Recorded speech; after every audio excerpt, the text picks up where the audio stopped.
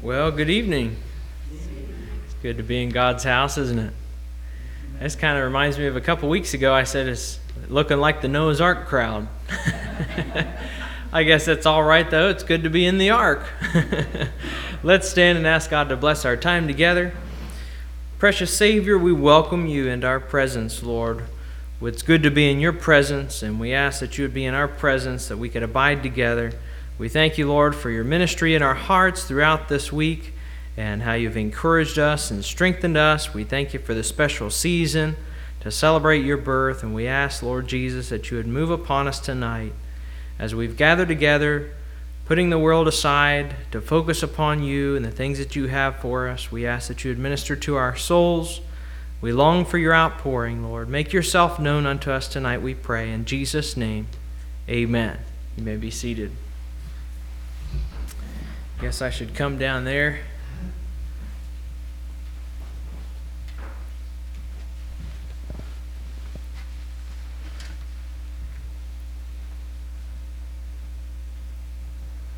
I wonder if anyone has a testimony or a song upon your heart. Well, I do thank the Lord that I can be here this evening. And I'm thankful that He got me through Sunday night service very peacefully. Amen. Good. I'm thankful that we did that. Amen. Thank the Lord. At least some of them are. Amen. We miss Brother Weaver. We miss the organ playing for sure. And we miss Daryl's playing. To have the piano and the violin together and calling on the auxiliary forces among us. Appreciate those that are willing to use their talents for the Lord. Amen. Anyone else with a testimony or a song or chorus on your heart? Appreciate you for being back in church tonight, so you feeling better. Amen. And I'm glad for strength and for help the Lord gives. And just a minor thing wasn't probably why I said that, so because of being sick necessarily, but there are many Amen. that suffer on a daily basis. Like Sister Sharon, she's been through a lot. Yes. And I came across a testimony of a man recently that was in a wheelchair, and the Lord had used him in his I guess maybe his handicap or what he's been through, perhaps in some measure, maybe as a way of it was an auto accident. Hmm. I guess that was maybe why he was in a wheelchair, but the Lord got hold of his heart through that, and he expressed how difficult it was as a husband and father to be in that situation. Mm-hmm. Take things like that for granted. But appreciate the Lord's goodness and His mercy to me. I appreciate the challenge and the encouragement that I found this last few days through various Good. means that He has brought across my path. I appreciate that. Amen. Amen. Good. Thank the Lord. Anyone else?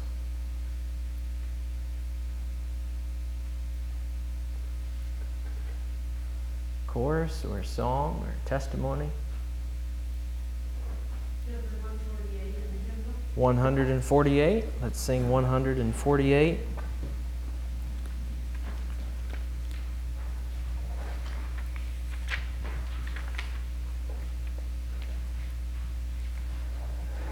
Testimony of his faithfulness. He never has failed me yet. One person says, "What do you mean yet? Is he about to?" It means he hasn't failed up to this point. And if he hasn't failed up to this point, we don't expect him to start anytime soon. Thank the Lord. Praise the Lord. 148.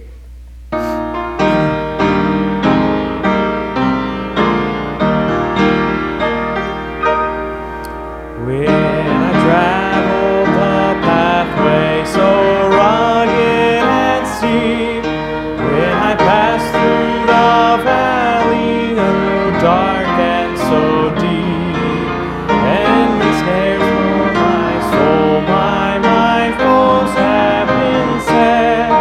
Jesus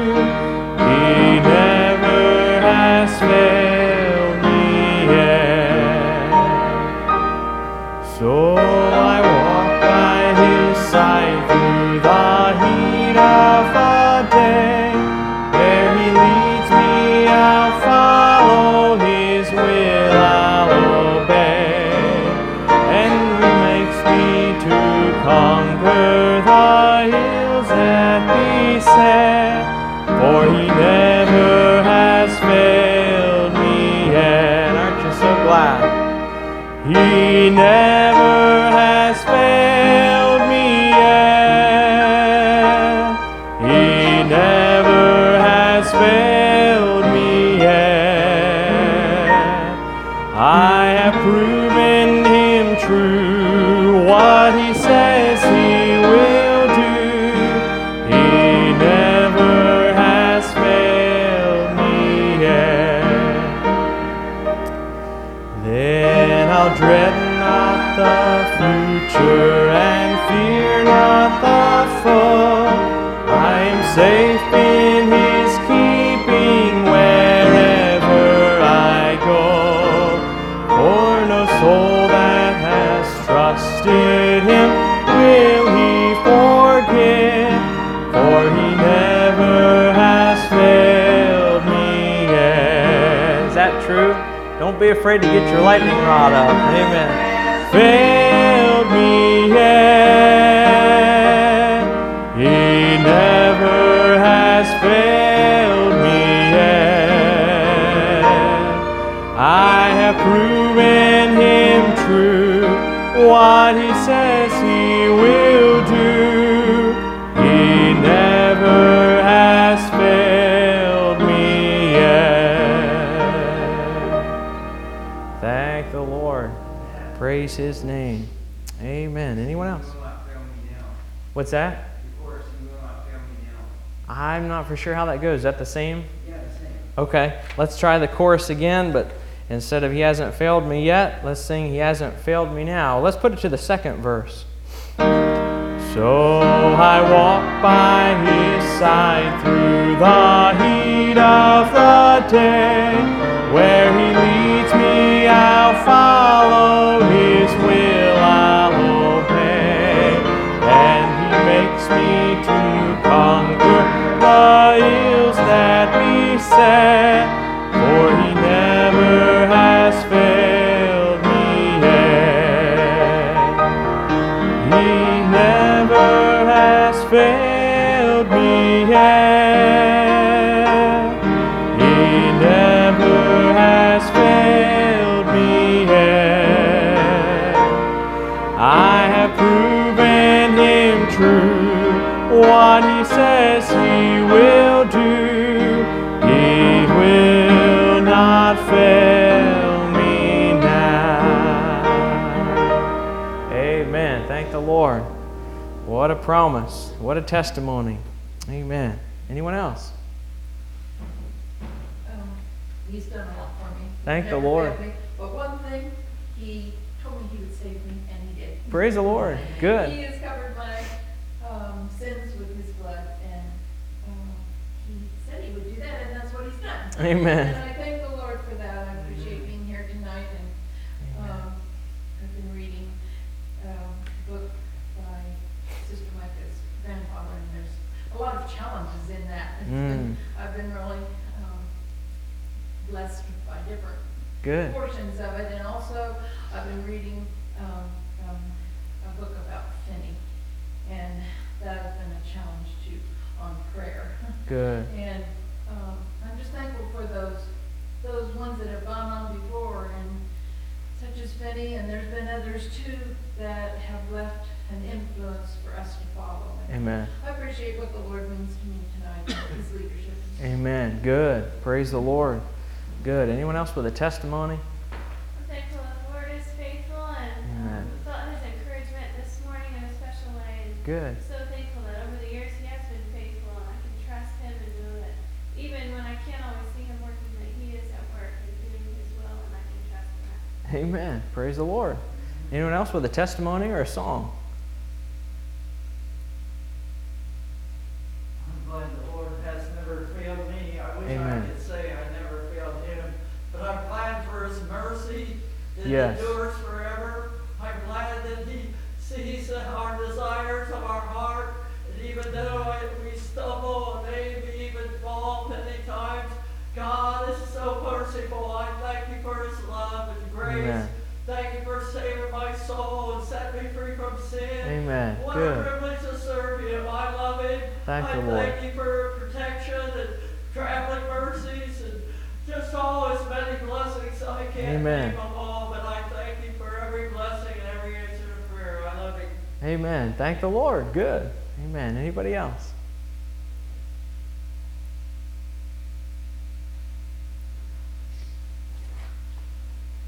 Any other favorites? 313. All right. 313.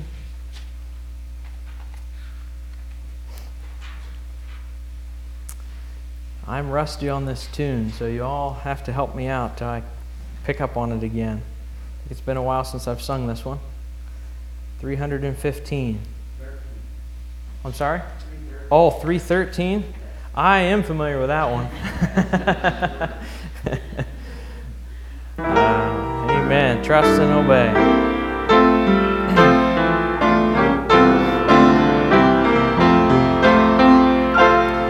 When we walk with the Lord in the light of His Word, what a glory He sheds on our way.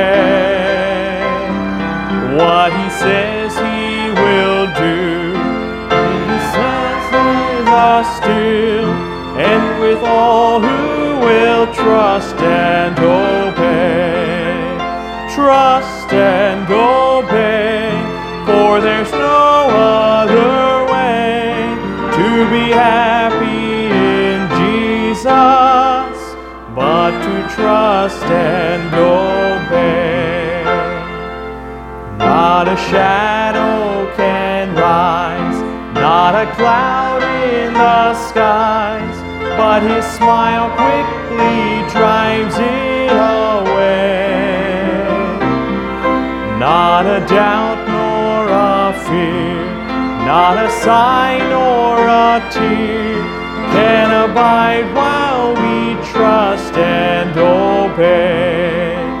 Trust and obey, for there's no other way to be happy in Jesus but to trust and obey. Not a burden we bear, not a sorrow we share, but our toil He doth richly repair. Not a grief nor a loss, not a frown nor a cross, or then we'll trust and obey. Trust and obey, for there's no other way to be happy in Jesus but to trust and obey. But we never can prove the delights of His love until all on the altar we lay. For the favor He shows and the joy He bestows are for them who will trust and obey. Trust and obey, for there's no other way to be happy in Jesus but to trust and obey. Then in fellowship sweet we will sit at His feet, or we'll walk by His side in the way. What He says we will do, where He sends we will go. Never fear, only trust and obey. Trust and obey, for there's no other way to be happy in Jesus but to trust and obey. The first verse. Let's sing the first verse again. When we walk with the Lord in the light of His Word, what a glory He sheds on our way. while we do His good will. He abides with us still, and with all who will trust and obey. Trust and obey, for there's no other way to be happy in Jesus but to trust and obey. Amen. The recipe for spiritual success is hidden in almost every line of that song. Trust and obey. Praise the Lord. Anyone else with a testimony or a song? I'm thinking of the song "Draw Me Near." What's the chorus? And I don't know what the next song is. I am thine, O Lord. Sorry? I am thine, O Lord. I am thine, O Lord. Let's see.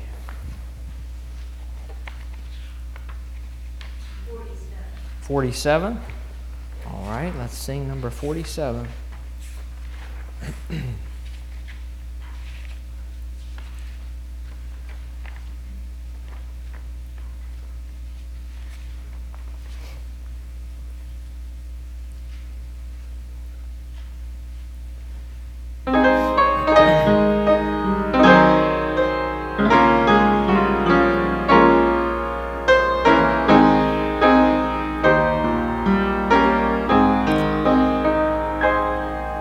I am thine, O Lord, I have heard thy voice, and it told thy love to me. But I long to rise in the arms of faith and be closer drawn to thee. Draw me nearer, nearer, nearer, blessed Lord, to the cross where thou hast died. Draw me nearer, nearer, nearer, blessed Lord, to thy precious bleeding side. Consecrate me now to thy service, Lord, by thy power of grace divine. Let my soul look up with a steadfast hope, and my will be lost in thine. Draw me nearer, nearer, nearer, blessed Lord, to the cross where thou hast died. Draw me nearer, nearer, nearer, blessed Lord, to thy precious bleeding side. Oh, the pure delight of a single hour that before thy throne I spend, when I kneel in prayer and with thee, my God, I commune as friend with friend. Draw me nearer, nearer, nearer, blessed Lord, to the cross where thou hast died. Draw me nearer, nearer, nearer, blessed Lord, to thy precious bleeding side. There are depths of love that I cannot know till I cross the narrow sea. There are heights of joy that I may not reach till I rest in peace.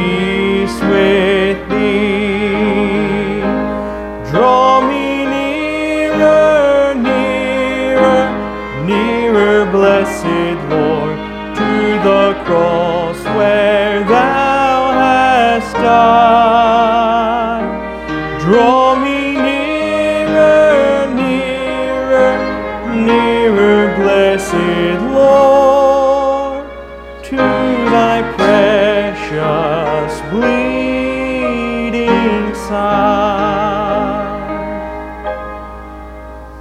Amen. That's a good song to go to the Lord in prayer this evening. To draw nearer to Him, the desire to be nearer and nearer, regardless of where we might be spiritually.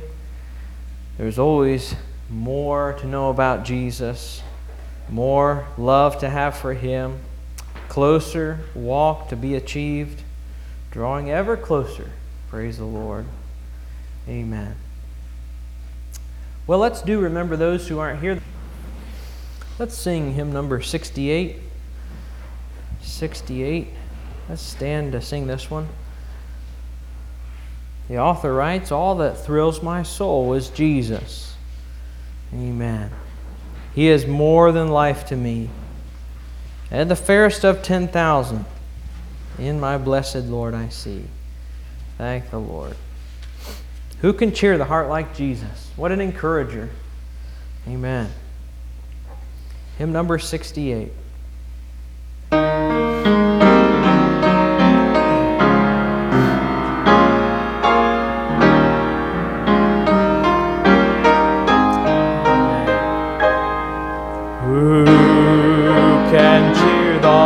Like Jesus, by His presence all divine,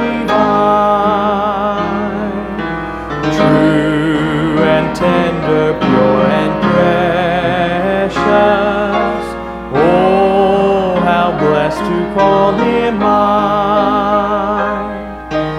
All that thrills my soul is Jesus. He is more than life to me, and the fairest of 10,000 in my blessed Lord I see. Love of Christ so freely given, grace of God beyond degree, mercy higher than the heaven, deeper than the deepest sea. All that thrills my soul is Jesus. He is more than life to me,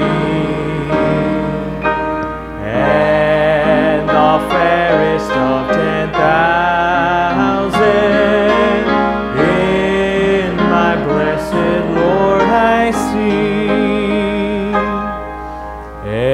Every need His hand supplying, every good in Him I see.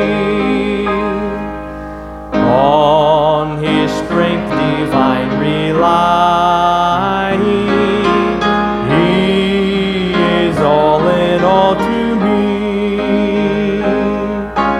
All that thrills my soul is Jesus. He is more than life to me, and the fairest of 10,000 in my blessed Lord I see. By the crystal flowing river, with a ransomed I will sing, and forever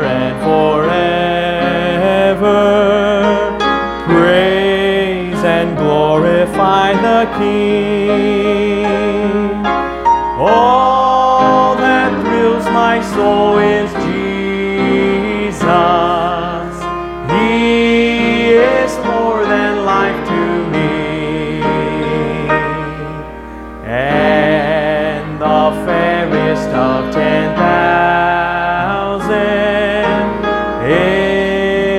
my blessed Lord I see. Amen. You may be seated. Is that true? A.W. Tozer said Christians don't lie. He said they just sing lies. Maybe that's the case for some people when they sing that. But I'm glad to say that all that thrills my soul is Jesus. Amen. I've been thinking about this. I don't know why it stuck out to me, especially today, but I've been thinking about how different people, you talk to them about something, they get to talking about something they like, something that really gets their gears turning, really gets them excited, if you will, and they say, oh, I'm getting goosebumps. Oh, I got goosebumps. And I was talking to one person one time, and I don't remember even what they were talking about, but something mechanical, I guess, and oh, I'm getting goosebumps just talking about it. They were so excited. I thought, boy, why don't Christians get excited? If we really believe the Bible, there'd be some difference, wouldn't there? Amen? We get all together and we start rubbing off on each other. We need to get in the Lord's presence. Let some of Him rub off on us. Amen? I was sitting there in the office this morning and just thinking about the Lord's presence and the ability to be able to feel the Lord's presence, and started getting my soul blessed. Amen? That's what thrills me. Thank the Lord. Thank the Lord that He provides for all our needs. Mike and I were just talking about this past week. We got to talking about something, and not really even hardly a necessity. I mean, the Lord provides for so many things, but there was just a want that we had. And we thought, well, we'll have to maybe save up for that a little bit and plan for that a little bit. And maybe over some time, if the Lord will bless us, we'll be able to obtain that. And then somebody said, oh, here, have this. And it was just what we had been talking about. I mean, we're not missing any meals, don't get me wrong. You guys are taking real good care of us. My wife's taking too good care of me. One of my New Year's resolution is to get rid of some of the, my wife's a good cook, we'll just put it that way. She's added to my life in more ways than one. I put some pounds on since I've been married. I want to get rid of some of those pounds, get limbered up and loosened up again.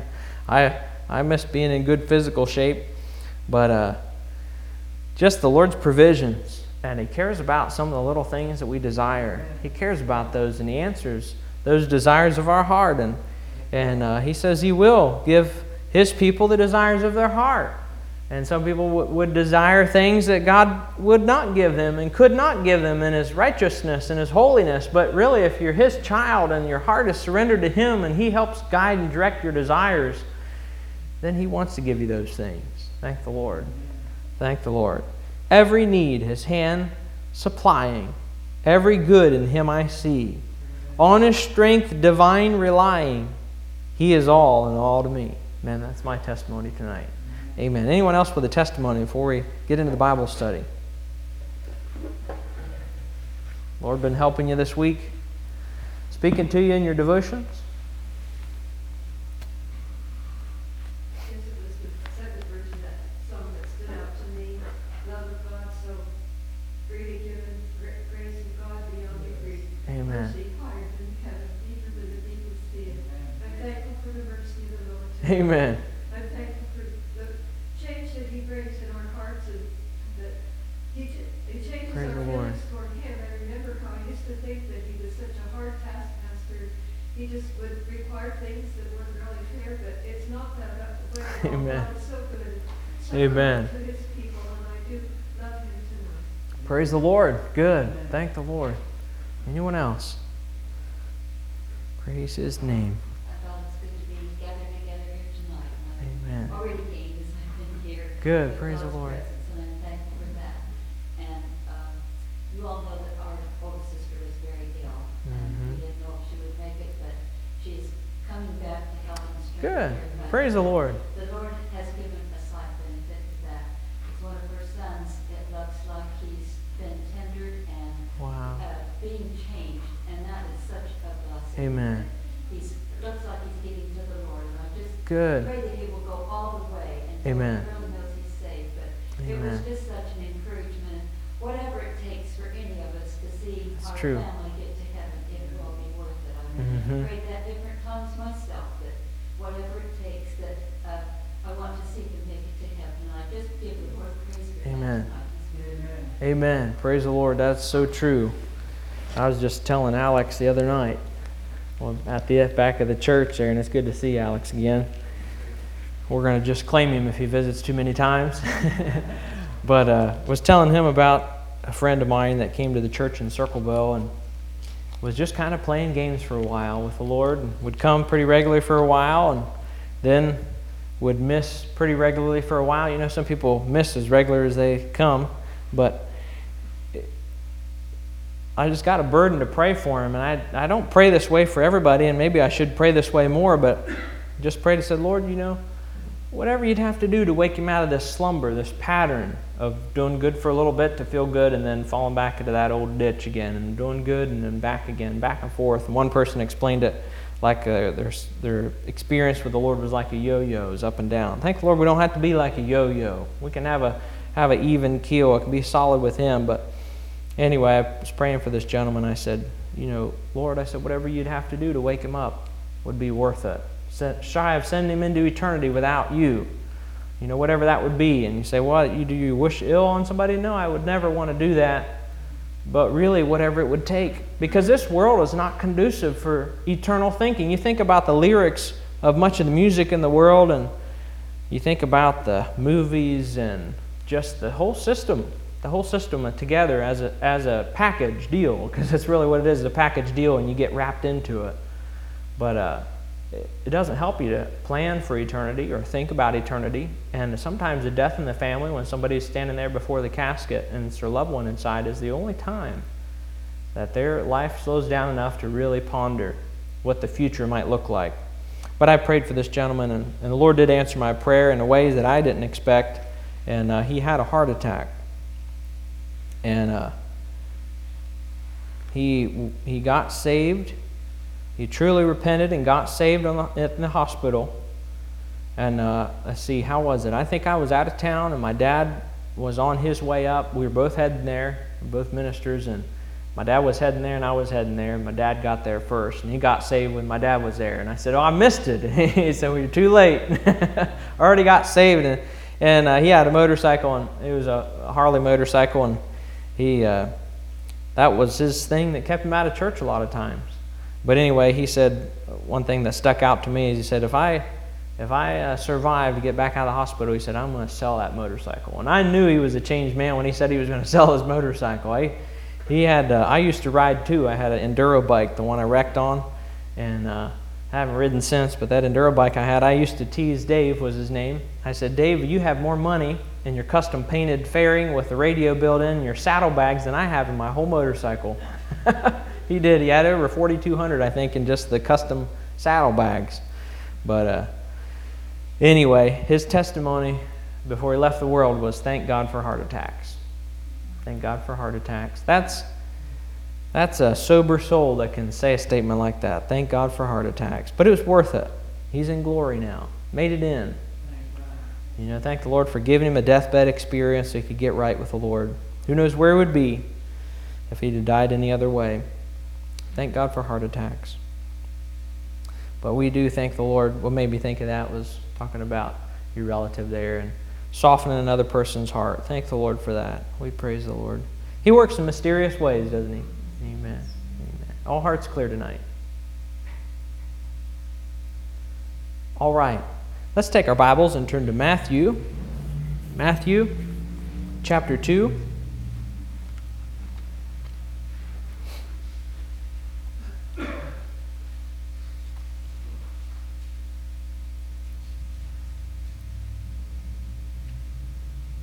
I'd like to pause for just a moment and ask the Lord's blessing on our Bible study. We thank you, Lord, once again for the opportunity to open up your word, and we pray that you would give us understanding down in our souls.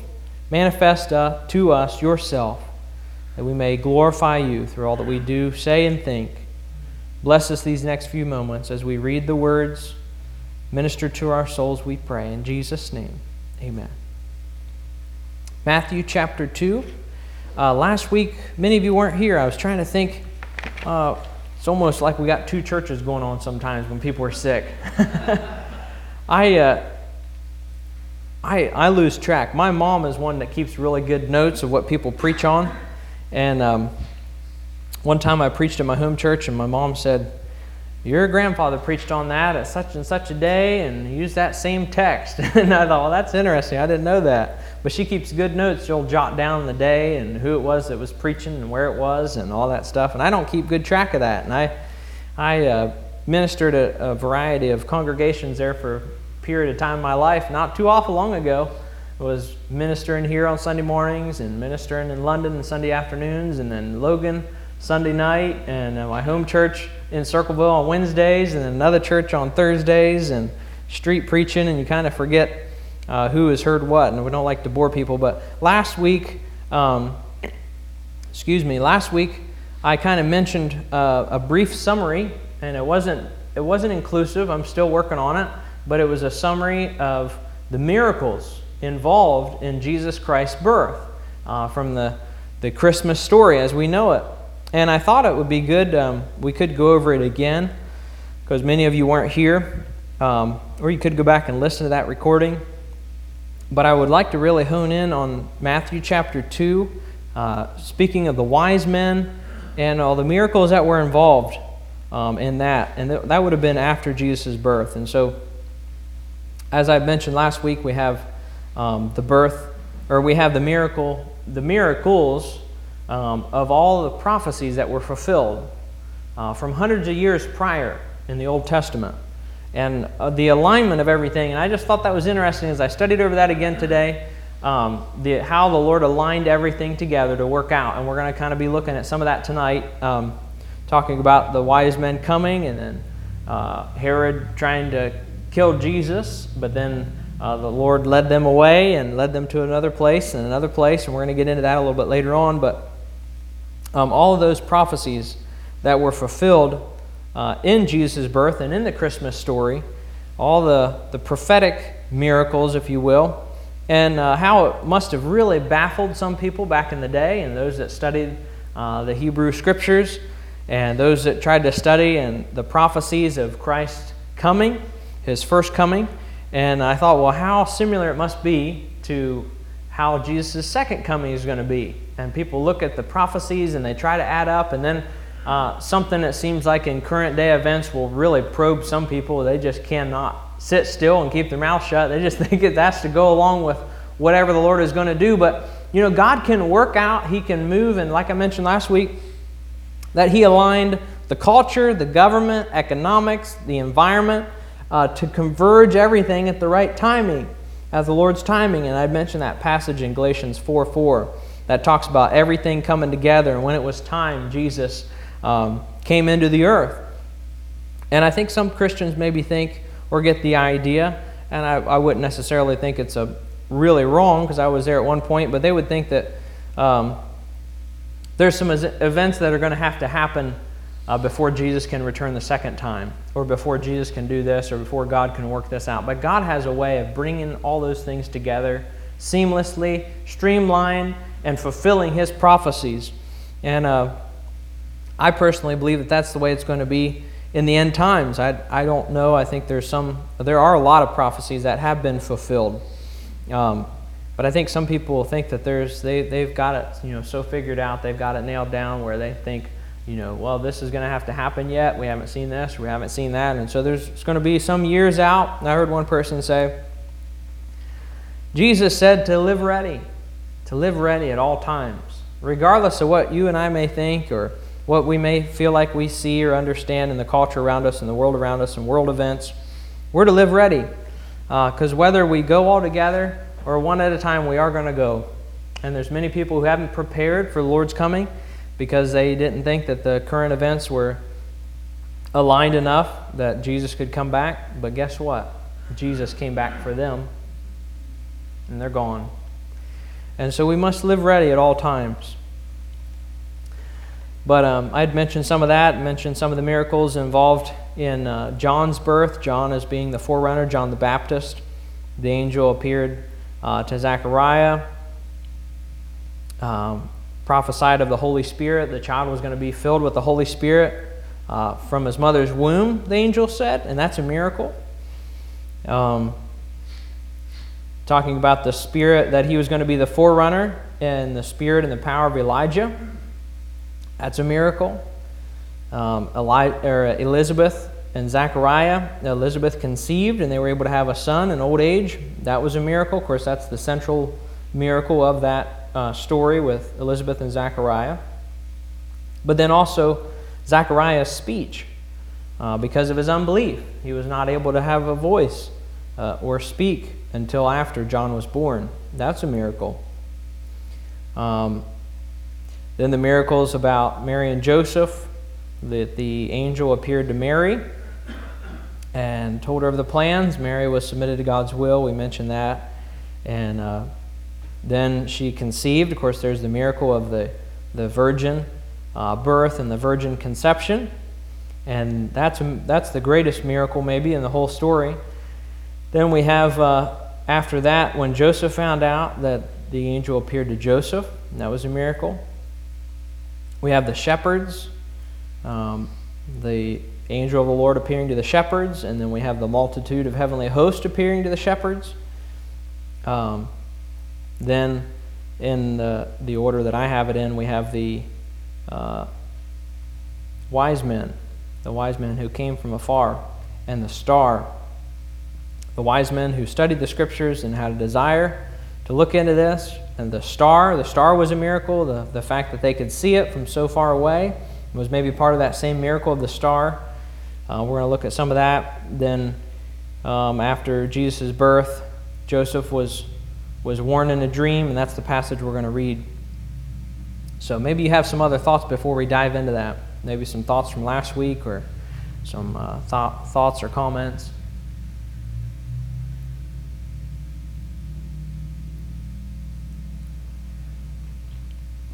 All right, let's take turns reading through this passage. Let's see how far we want to go. I do wonder if he didn't have a plan of salvation, would he ever have created us? That's an interesting thought.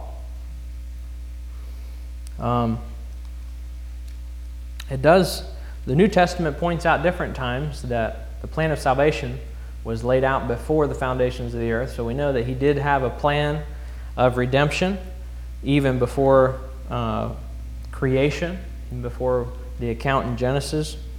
So we do know that it's a fact that salvation wasn't an afterthought. It wasn't they sinned, now what? Now what do we do?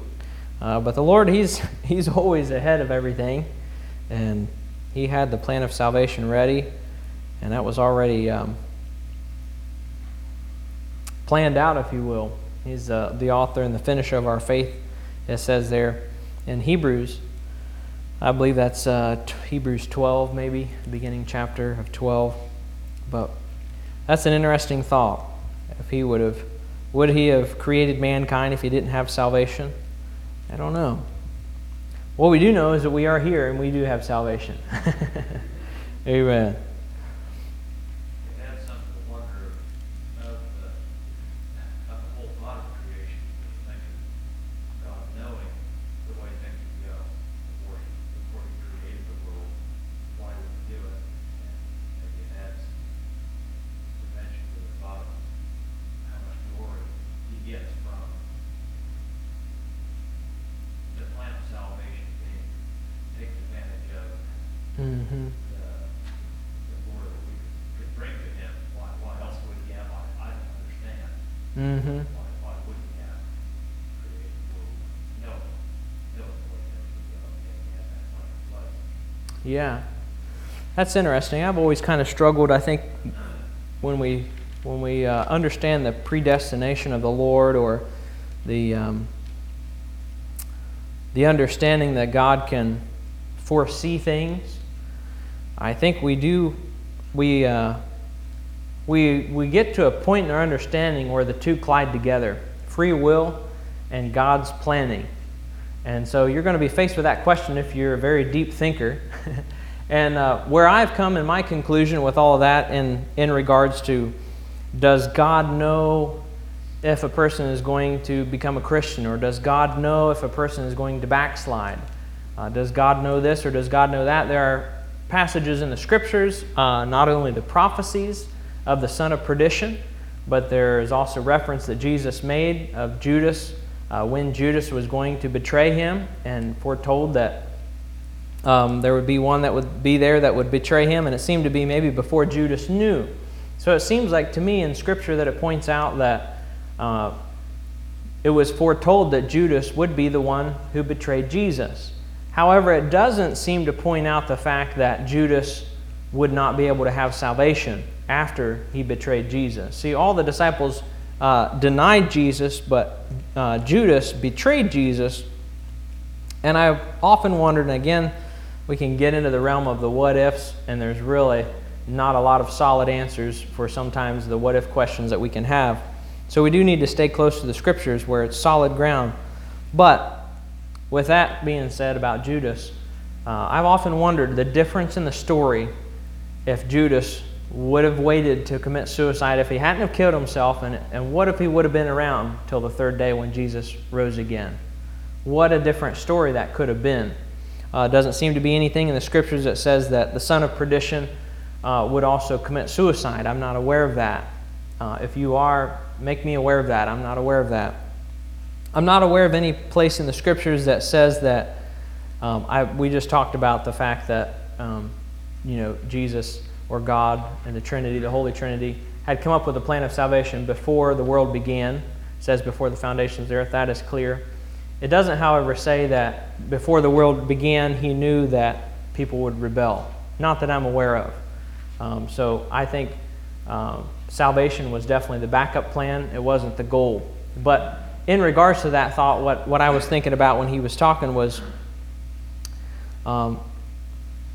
what better way would there be to show your love to people, and what kind of love it is, if not only that you love them before they sin, but that you love them after they've sinned against you and rebelled against you. And it really almost does help us understand God's love even in a deeper way than what some may otherwise would have if there would have been known. I want to be careful about that, but I think in regards to, I think what some people don't realize what they have until they lose it. That's just how a lot of people are. Now that's how we are in our sin curse background, or with the sin nature, with the elements of sin affecting the earth in our minds. But it is hard to know what it would be like right now if Adam and Eve had not sinned. And that does leave the door wide open for lots of questions that I don't think the Bible gives us really clear answers on. We do need to acknowledge that the Bible doesn't give an answer for everything. And some people would have a hard time with that. We would have a really hard time. So, there's answers for every question. I heard one person say there's answers for every question. But we need not forget very clearly where Jesus told John to put down the pen. If you read through the book of Revelations very much, you know where that's at. And he tells John to put down the pen and not to write a certain part. And why is that? I used to struggle with that. But anybody have any thoughts? Why would he tell John to put down the pen and not write something that John saw? Would you be able to do that? Probably that was best for us not to know. Yeah, that's the conclusion that I've come to anyway. So there are some things that the Lord sees best that we not understand or not know about. But He has given us enough answers. He has given us enough information that we don't have to have any doubts about His promises, that He's going to carry us through, and that the way is very clearly mapped out. And that is one thing for sure. I don't think that there's anything wrong with, I guess there could be in an extreme case, but there's not a lot wrong with just surmising and asking questions maybe, or letting your mind wander to a degree. But when it comes to the authority of God's Word, and when it comes to our what we believe in our heart, we need to make sure that we don't allow ourselves to put any beliefs in our hearts, or any convictions in our hearts, or any standings or principles, adapt any principles in our heart that is not clearly in the Scriptures. I think we get into a dangerous area. So there's a point in which we can allow our minds to wander a little bit and think, well, what if this or what if that? But when it comes to our faith, we need to keep the what ifs aside, keep the what ifs in our mind and in our mental capacity, and keep the solid truth and the promises and the principles of God's Word down deep in our hearts where we can be solid. But maybe someone else has some thoughts or comments about that.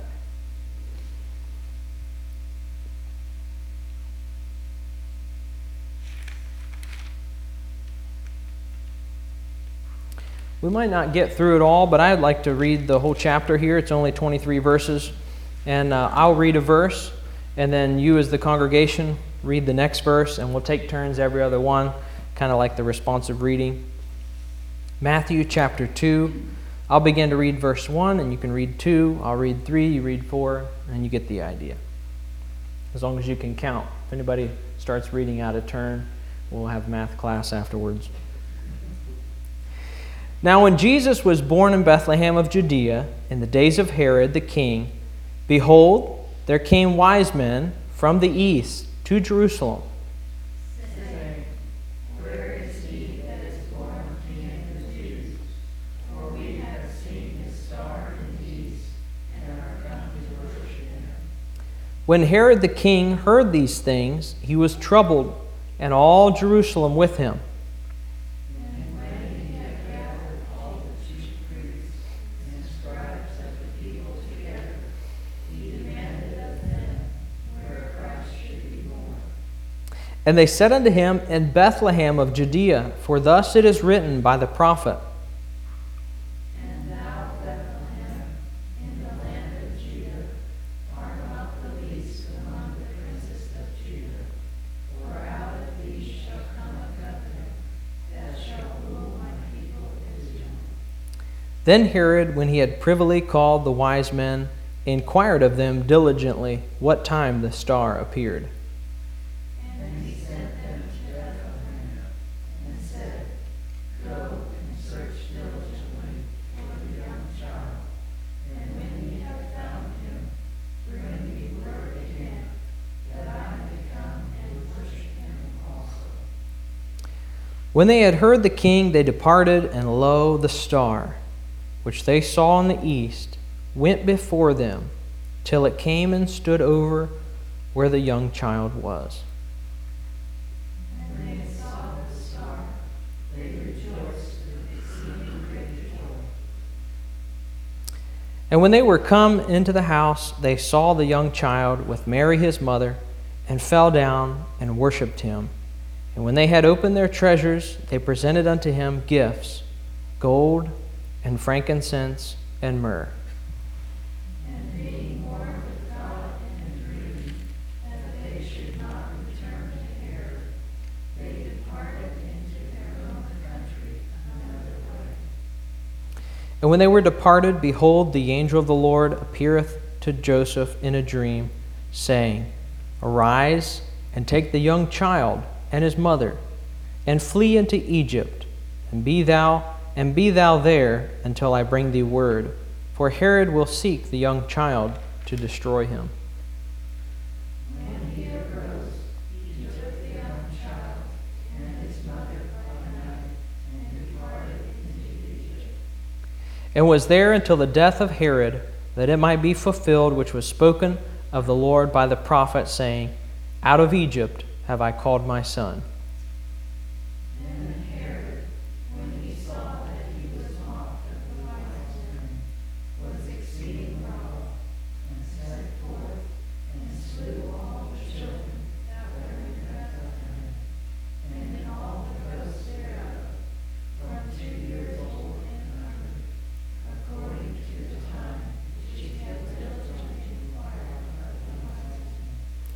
Then was fulfilled that which was spoken by Jeremy the prophet, saying, In Ramah was there a voice heard, lamentation and weeping and great mourning, Rachel weeping for her children, and would not be comforted, because they were not. But when Herod was dead, behold, an angel of the Lord appeareth in a dream to Joseph in Egypt, Saying, Arise, and take the young child and his mother, and go into the land of Israel, for they are dead which sought the young child's life. And he arose and took the young child and his mother, and came into the land of Israel. But when he heard that Archelaus had reigned in Judea, in the room of his father Herod, he was afraid to go thither. Notwithstanding, being warned of God in a dream, he turned aside into the parts of Galilee. And he came and dwelt in a city called Nazareth, that it might be fulfilled which was spoken by the prophets, he shall be called a Nazarene. All right, very good. Notice how I spaced that out where you guys got all the long words? That's a lot of planning.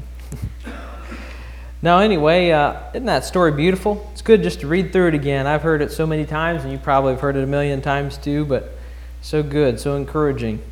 What a reality. Do you really believe the testimony of the Scriptures? That was quite the event, wasn't it? Starts off, verse number 1. Now when Jesus was born in Bethlehem of Judea in the days of Herod the king, behold, there came wise men from the east to Jerusalem. And I guess it doesn't necessarily say how many wise men, but we just naturally assume that it was 3 because of the 3 gifts. And some people, maybe scholars, I'm not a Bible scholar, I don't consider myself to be anyhow, would even believe that there were more than just 3, but there's quite a group, quite a number. And that seems to fit what would be the custom of those days, and as far as traveling, and especially such a journey. You wouldn't be able to just take off with the clothes on your back, but you'd have to be well prepared, wouldn't you? You'd have to be well prepared. Doesn't say exactly how long, I guess, it took them. But I think what's interesting is the passage refers to Jesus as a young child. The different places where it's mentioned, Jesus is mentioned, calls him a young child. Doesn't call him a baby anymore, calls him a young child. And Herod was intrigued with this, and he was trying to figure out how long they had been on this journey, or how long since they had seen this star. And then we find out later in the Scriptures, when he goes out to murder the children, that he murders all the children from 2 years and under.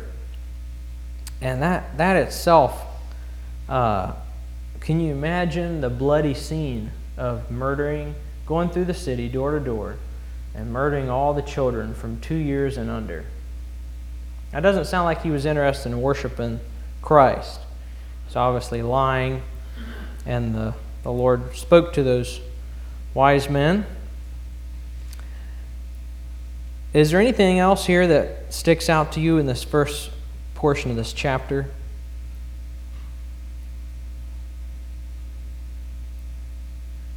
Herod killing the children was also fulfilling the prophecy. Mm-hmm. I don't think I mentioned earlier, but yeah, that was one of the prophecies that was fulfilled, and it gives the quote from the prophet right there in that passage, doesn't it? What a hatred for any challenger of his kingdom. Herod was willing to go out and kill the king-to-be. It doesn't say exactly how long, but it was obviously before Jesus started his miracles, so it would have been before Jesus reached the age of his ministry, but it wasn't too awful long after that Herod died anyway, sounds like. And I guess you could say not too long, but it doesn't give an actual date or how long it was. But maybe he was up in years, maybe he was sick, it's hard to know. But I thought that was interesting that even though his kingship didn't last very long, and I don't know that he was aware of that, if he was up in years and was aware that his kingship might not last very long. But that would still be interesting that the prophecies of a king, prophecies of Christ, and it was almost like, I mean, the wise here come the wise men, and they just didn't go on in and follow the star, but they stopped kind of at the headquarters, if you will, and said, well, if there's something special going on here, people here should at least know about it, it seems like. And so what's going on? Where is he? Where is the king at? And they were inquiring, where is he at? Just tell us, it'd save us continuing to look if you just tell us. And Herod seems unaware that anything is special going on. And without even missing a beat, I know that he called his men in there and they were questioning and things, but it seems like it didn't take him too long to figure out that his desire wasn't to go and worship this king, but that he had an ulterior motive, and it was to try to annihilate this king, to destroy this king to be, even as a child. I was trying to think, I'm not aware of anything off the top of my head, but it seems like there might be some stories. Actually, there are, but I don't remember the name of the young man. Who was it in the Old Testament that went after a young child or a young boy? And was it the nurse that was fleeing with the child and fell and broke her leg or her hip or something and had a limp maybe? Do you guys remember that story? You want to share any details? Anybody remember that more than I do?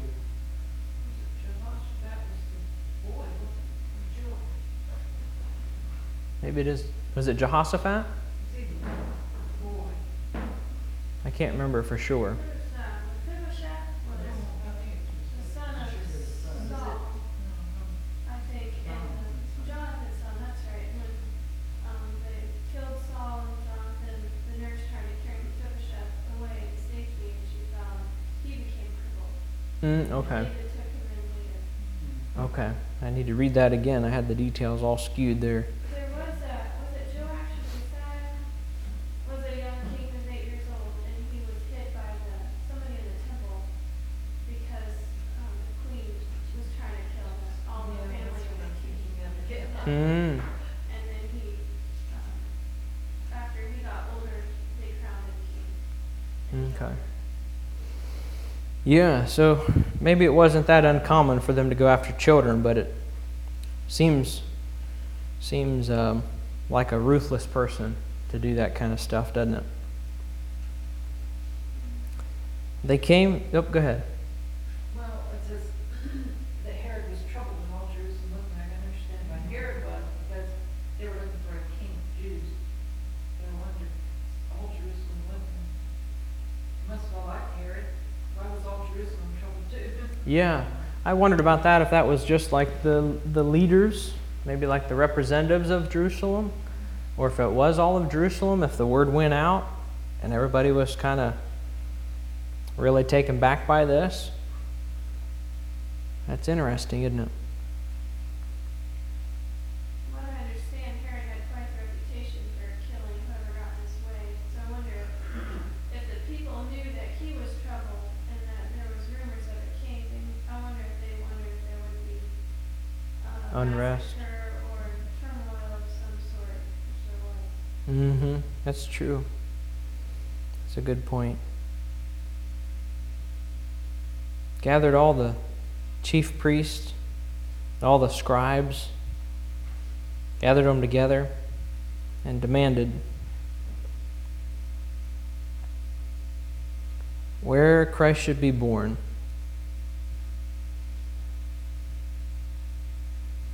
Throughout the Christmas season, I've been reminded with the story of Mary, especially how she had to face shame and difficult circumstances in order to be honored to be the mother of Jesus. And then here again, Jesus' coming brought pain to some people, and not, of course, because he wanted it that way, but just because of sin, evil fighting the good. And it's just been a reminder to me that even when painful things happen, that God is still on the throne, and he may be doing something in another way somewhere else. Mm-hmm. We can trust in his plan. That's good. That's a good point. Anyone else? I'm not sure exactly what all was meant there by, said that he was troubled in all Jerusalem with it, but sometimes there's shady meaning that we don't commonly use in our everyday vernacular as far as like the word trouble. It has some tenets there that we wouldn't commonly use. Maybe excitement or concern, or maybe going up the lines and turning. What about these rumors? Is it true? What is he? Mm-hmm. Is there anything to it? My understanding is that the Jews were looking for a king who would overthrow the Romans and put them, get them out of authority. Yeah. So they would take over in a national sense and bring Israel as a nation. They would be conquered again. Mm-hmm. They weren't looking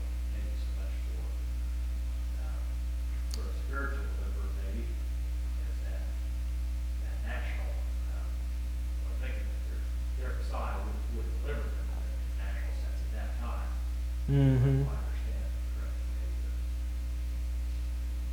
understand it correctly, Yeah, that's a good point too.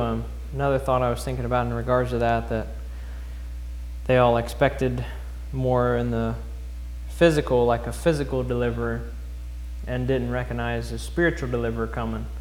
And I think maybe that would be a bad example, I guess. I was going to say a good example, but that would be an example of someone who can miss the context of Scripture and preach it and teach it to where there's enough of society that the majority of society is expecting something different than what God has prophesied about His Son. I thought that was interesting as he was talking about that in regards to, when I think of these prophecies, I've been thinking about some of the prophecies of the second coming of Christ.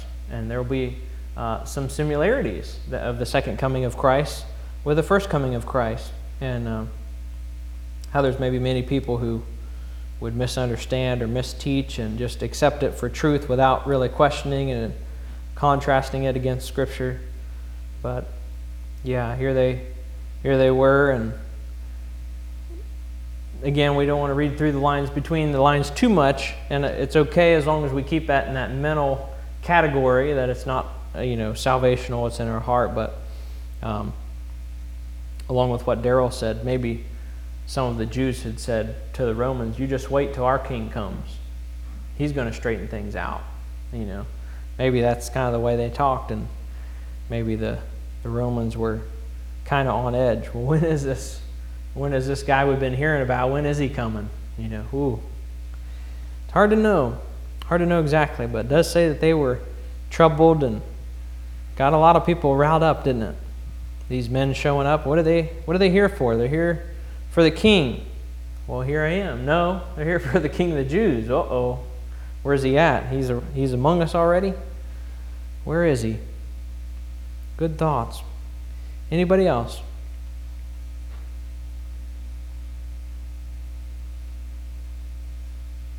Said there, we have seen his star in the east.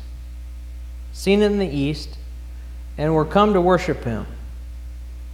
Brought gifts, brought these treasures. Seen him from afar. And the miracle of the star is interesting. And a couple things that really stuck out to me about the miracle of the stars is one, of course, they could see it from so far, and we know that stars, they can be seen from a long ways away. But it was interesting to me that these wise men, or at least the Scriptures, seems to only give clarification that the wise men were the ones that saw the stars and traveled from afar. And that it wasn't maybe another group of people, or why weren't there like 3 or 4 groups of people? Why weren't there people that came from different countries? Why weren't there some people there in Bethlehem that looked up and said, wow, what is this? What's going on? It's very interesting to me. At least the Scripture doesn't point out, and doesn't mean it didn't necessarily happen. We do have to be careful with context and what Scripture says. And I was talking to one person. I don't even remember what the subject was about, and it's probably just as well, but we were discussing. You ever had an intense discussion? We were having a discussion, and I said, but the Bible doesn't actually say that. You say that this is what happened, but the Bible doesn't actually say that. The person said, well, it doesn't say that it didn't. I thought, oh no. We've got a lot of places that we could read in between the lines. We do have to be careful. But I just thought that was interesting that these wise men are mentioned as the ones who saw the star, and the star did lead them, but kind of have questions in my mind, I guess. So why weren't there other people that saw the star? Why weren't there other people looking? Why weren't there people there in Bethlehem? If it led these wise men from so far away, maybe it wasn't necessarily just there in Bethlehem, because it says where's the passage at? Verse number 9. It says, when they had heard the king, they departed, and lo, the star, they found the star again pretty easily, which they saw in the east, it went before them. It went before them till it came and stood over where the young child was. They weren't going, doesn't seem to send out the picture. I've heard people paint the picture or tell the Christmas story of the fact that, you know, the shepherds are going and they're knocking door to door. Is there a baby born here? Is it a king born? Is there a king here? Or the wise men, you know, they're saying, oh, well, maybe he's in this area. Let's go down this street. Let's see where he's at. It seems to point out by the Scriptures, to be pointed out by the Scriptures, that it showed them exactly where the child was. And maybe that was the answer to my previous question. Maybe I answered my own question. I might be pretty smart if I answer my own questions, but I don't know if that's a sign that I'm smart or a sign that I'm dumb. But maybe the star was just for the wise men. If it started where they were and it led them from the east to Bethlehem and then stopped and stood over where the young child was. I thought that's interesting. But it does seem to say that it moved and then it stopped. So it wasn't, I don't believe that it was just any star. I thought that was interesting. I think maybe Daryl shared it at the Christmas program, and I think I maybe ran across the same article online talking about I forget, what were the two planets? Do you remember? Saturn and Jupiter, maybe. The two planets that were aligned together for a little bit, and how that's, what is it, every 2,000 years? Something like 2,000 years or something like that. Well, that's very interesting. I don't know. I guess maybe I wouldn't be as strongly hanging on to that as though that is the Bethlehem star, because this, I guess to me anyway, it seems to be pointed out that the star moved. It went from the east to Bethlehem, however far that was, and then it stopped and it stood over where the young child was. I thought that was interesting, that it went before them. The way that it says went before them reminds me of how the cloud and the pillar of fire went before the Israelites as they traveled through the wilderness. It just stayed a little bit ahead. And when it was time for them to stop for the night, it stopped, and next morning they packed up and followed. If it would move, they would follow. And if it didn't move, they didn't follow. They stopped for the night for however long it was. Interesting how the Lord leads people. He's not limited in his ways of leading people, is he? If people are really wanting to follow. Anything else we can glean here from this passage?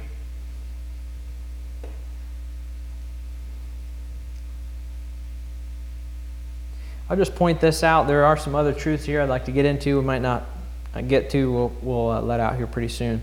But I started marking down, at least in this passage, in the Matthew passage, some in chapter 1, the latter part of chapter 1, which the chapter 1 starts out with the generations, which also helps us to understand the prophecy that was fulfilled in the lineage of Jesus Christ. But I started marking down the times where God used a dream to speak and to guide. And let's see where the first one is. It was in chapter 1.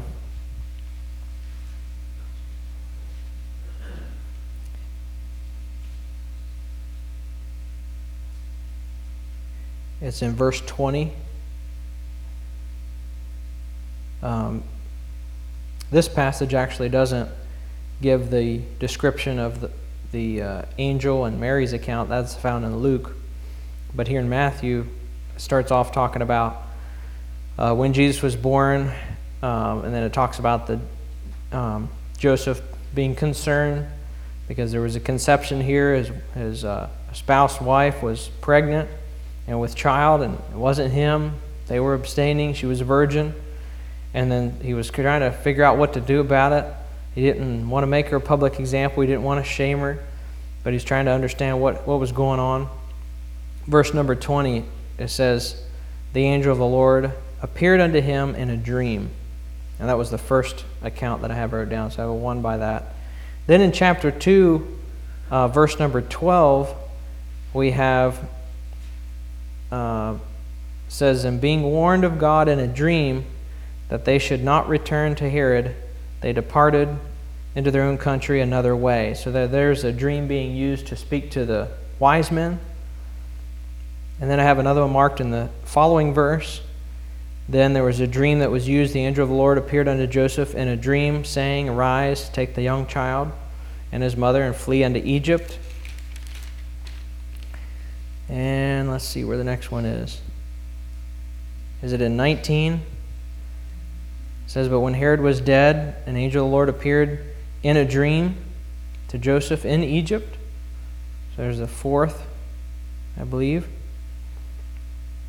And then maybe in verse 22, when he was going back, then he found out that Archelaus did reign in Judea, which was Herod's son.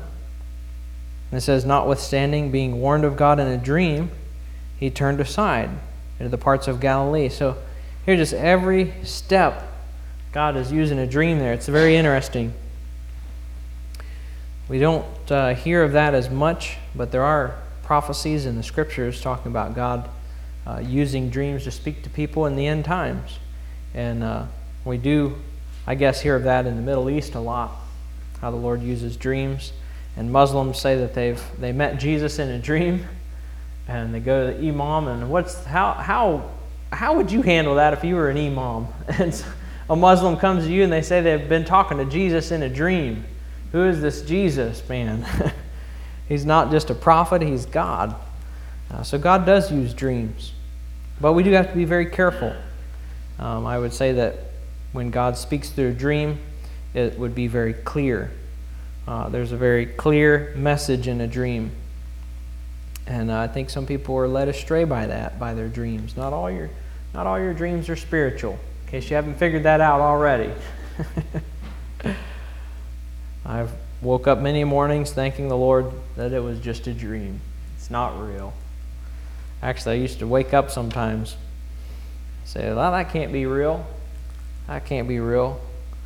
And many times the devil would be fighting and would rebuke the enemy, and it didn't seem like the enemy was leaving. And I said, "Well, that's not real," and I would wake up. I said, "Because the enemy has to leave when you rebuke him. He has to go." That's not true. Any other final thoughts before we close? And we won't be able to come to this passage next week because we have missionary service, so maybe it'll be a couple weeks before we get back to this passage. But any other thoughts? I thought it was interesting how Herod responded to finding out that the star had been prophesied about and that there would be a king born in Bethlehem. And instead of recognizing God's hand, he tried to thwart what God was doing. And it just seems so stupid because, like, if he knew God had been able to perform the miracle of the star, then it seems like he would respect the fact that he could do whatever he wanted. But instead, he's still trying to stop it. Of course, it didn't work. But Kind of sounds like Pharaoh in the Old Testament, doesn't it? Seeing the miracles, but then still having a disrespect and hatred and wanting to have his own way. That's interesting. Sin blunts a person's life, too. Really does. You can't see. Yeah, it really does. Yeah, that's true. Anyone else? Going once? Going twice? Almost gone? Let's stand. Let's close in prayer. We do love you, Lord. We thank you for your blessings to us. Thank you, Lord, for your scriptures and the ability to be able to study and understand. And thank you, Lord, for all the prophecies. You didn't have to do that. You could have just carried out salvation's plan. But you gave promises, and those in the Old Testament were able to hope towards those promises. And those in the New Testament were able to see those carried out. We thank you, Lord, for the prophecies of your second coming. Thank you that we can have things to look forward to and hope of eternal glory with you. I pray that you would help us to find our place in the prophecies that are yet to be carried out as we are still living in Bible times. And we pray, Lord, that you would help us to understand our place so that we can jump to our duties and understand what you would have us to do. What is our place in the story? What are you going to carry out? What do you want us to be busy doing until your second coming? I pray that you would guide us and lead us. Press these truths upon our hearts and our minds. Help us to appreciate you and all that you've done for us. Help us to be magnifying you and be awestruck from your greatness and your power to be able to carry out these miracles and these many things. Thank you once again for understanding in the Word, for encouraging our hearts tonight.